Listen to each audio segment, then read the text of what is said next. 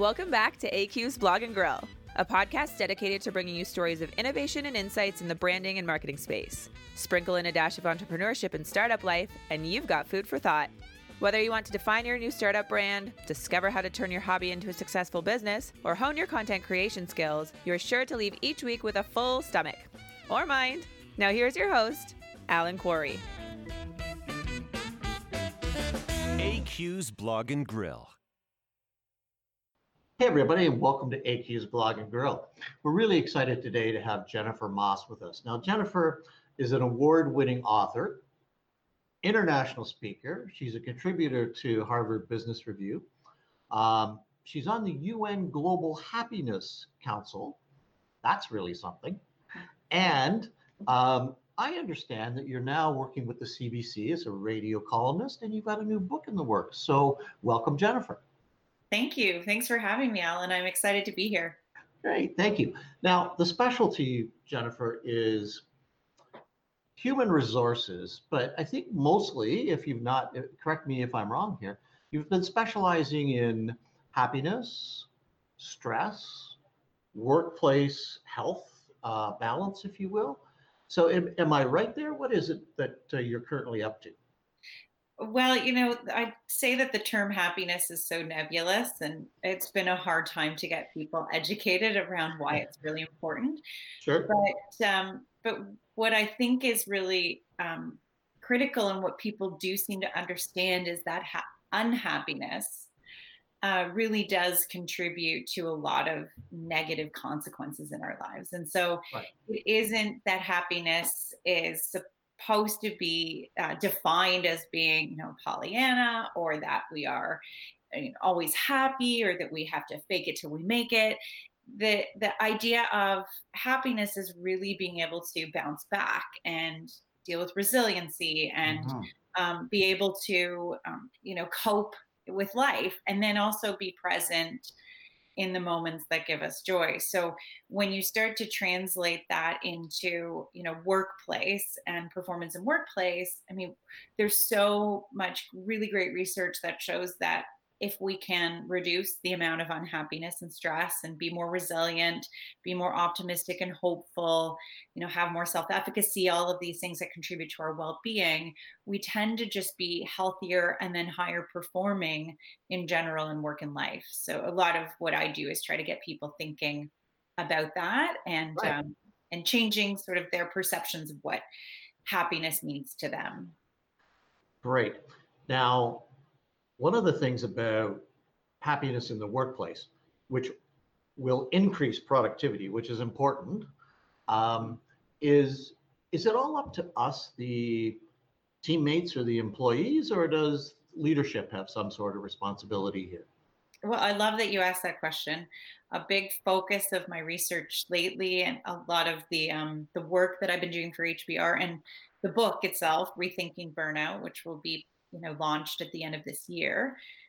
It's focused on the idea that we've been really sort of manipulating the word burnout as this idea of it being a problem that we have to solve, that it's about self-care.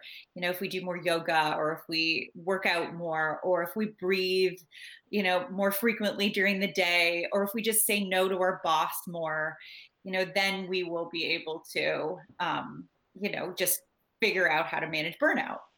And so much of what I'm trying to say is that we're giving these tools to cope with burnout, but the responsibility and accountability really lies with us in leadership to be able to, understand when we're increasing the workload, when we're asking too much of our employees, in their off work hours, when we are creating dynamics in the workplace that are really unhealthy. So again, it's that thing that makes us unhappy that we need to tackle.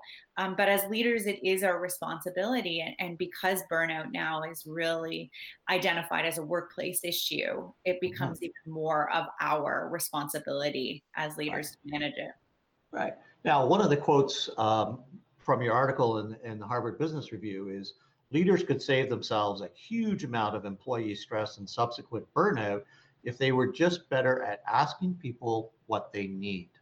And you use a couple of good examples. I think the music program at the university is one. Can you unpack that a little bit for us?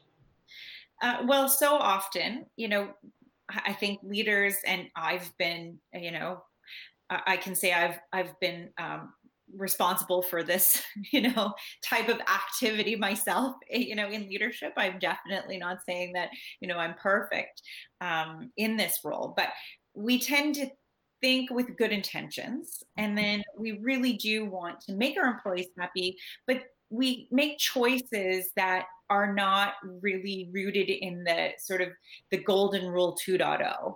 And when I talk about golden rule 2.0, it's this idea of, not doing unto others as you would have done unto you. It's about doing unto others as they would have done unto themselves. And the only way that you can really get to that is by intense listening, asking questions, and figuring out what really matters. And so often the issues for people are not, give me a whole bunch of Peloton bikes or put a rooftop pool, or, they're not these big, grand, sweeping things. They're the coffee maker never works in the lunchroom, or an example in a hospital that we saw where nurses and doctors kept having to run down to the other part of the hospital to print out patient information because the printer was broken. And the amount of inefficiency and frustrations that causes, they're like little pebbles in our shoes all the time that grate on us. Right. And if we really just ask people, what are the problems that you want to have solved? It's often just $100, better coffee, a fixed printer. These are the things that actually, over time really grate at us. But if they're fixed, it really leads to healthy and good hygiene in any sort of organizational culture. Right.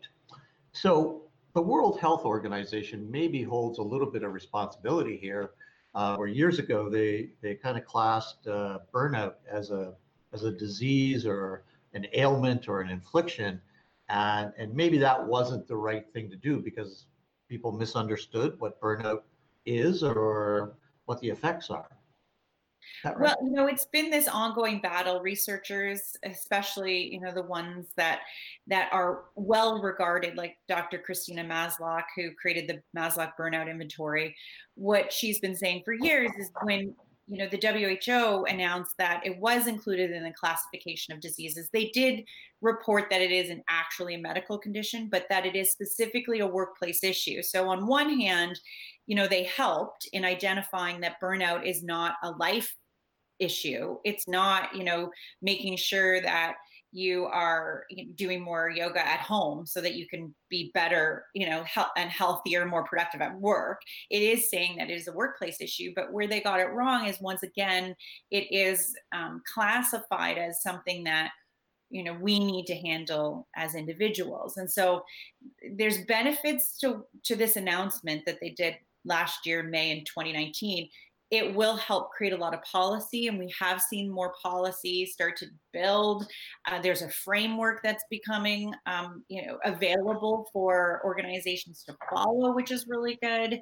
But I think we're still in very new stages about how to address some of these really big stressors in the workplace and how to make it more, enjoyable and less stressful.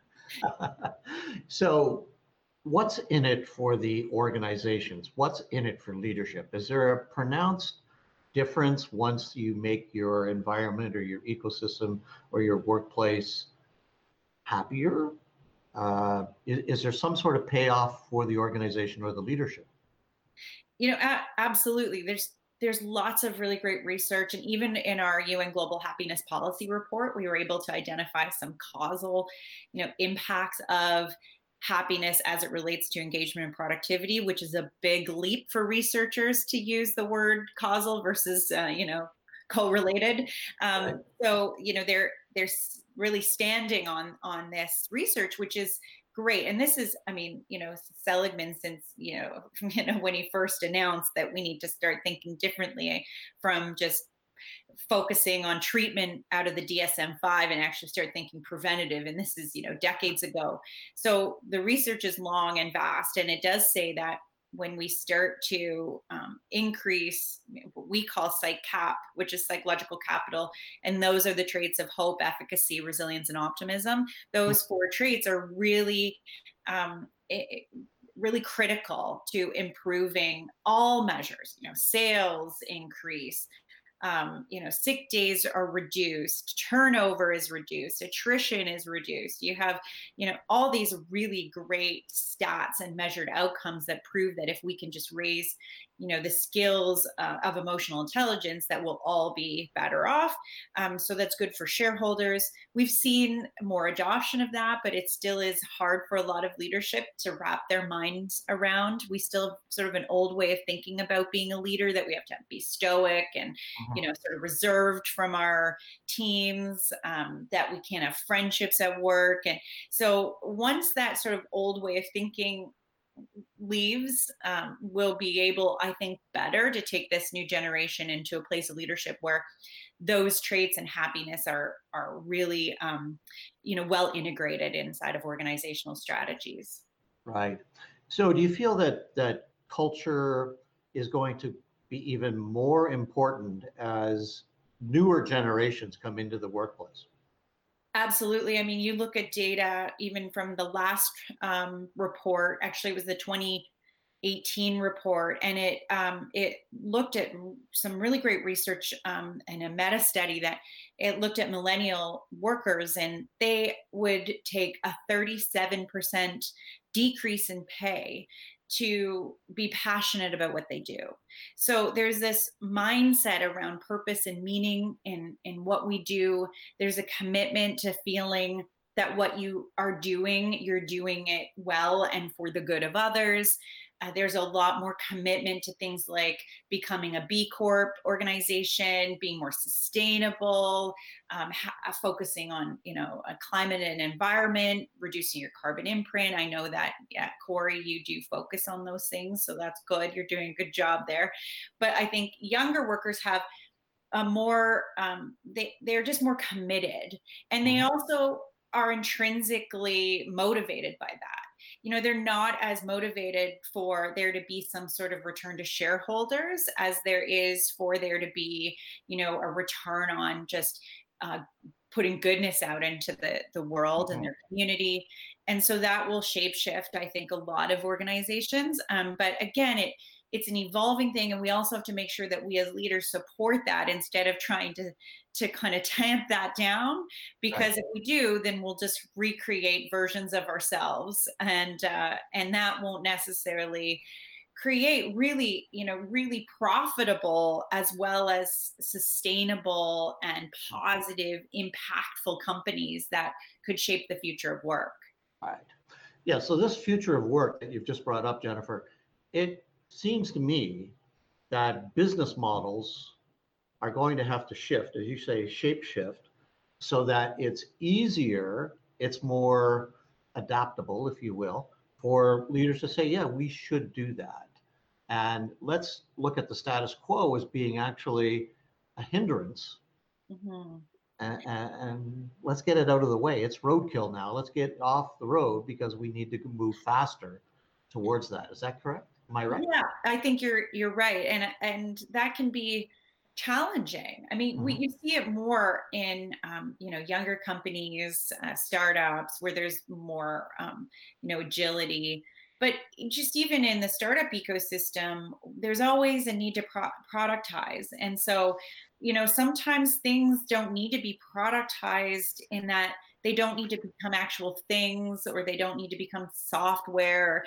Sometimes we need to think about, what are we building for the future? And if we have this sort of mindset that it is both doing well and doing good, then it doesn't necessarily have to be this sort of very tunnel vision focus that we have on what makes a company successful. Right. And so it's changing. Again, I just did an interview or a column, for CBC on making GDP obsolete and focusing more on happiness measures as being part of what we would include in the budget, because then we can start to measure, the impact, for example, of clean drinking water on our happiness and also on, our fiscal health.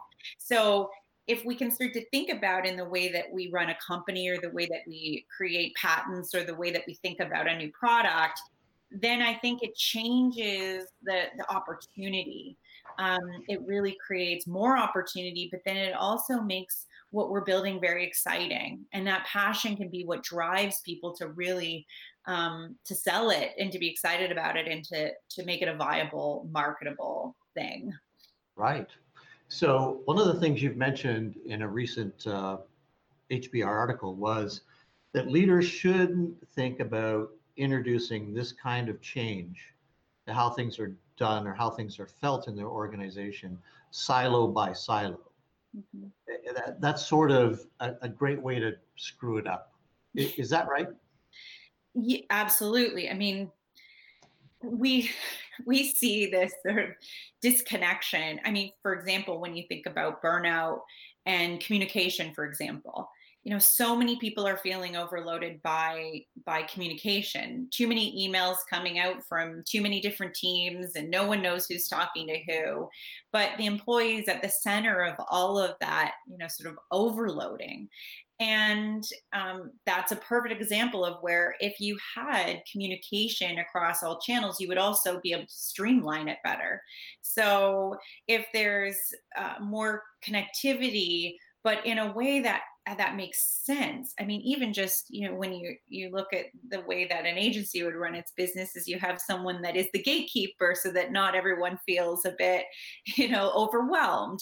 Right. You have to think about that in leadership, is understanding that there are ways that we are burning our employees out, and by siloing our communication or siloing our communication amongst each other, we're losing ideation, we're losing innovation, we're missing out on opportunities to talk to someone that's in marketing, even though we're building something in technology. There's just such a great opportunity for us to collaborate and then also not to overwhelm. So there's this two-pronged benefit to removing those barriers.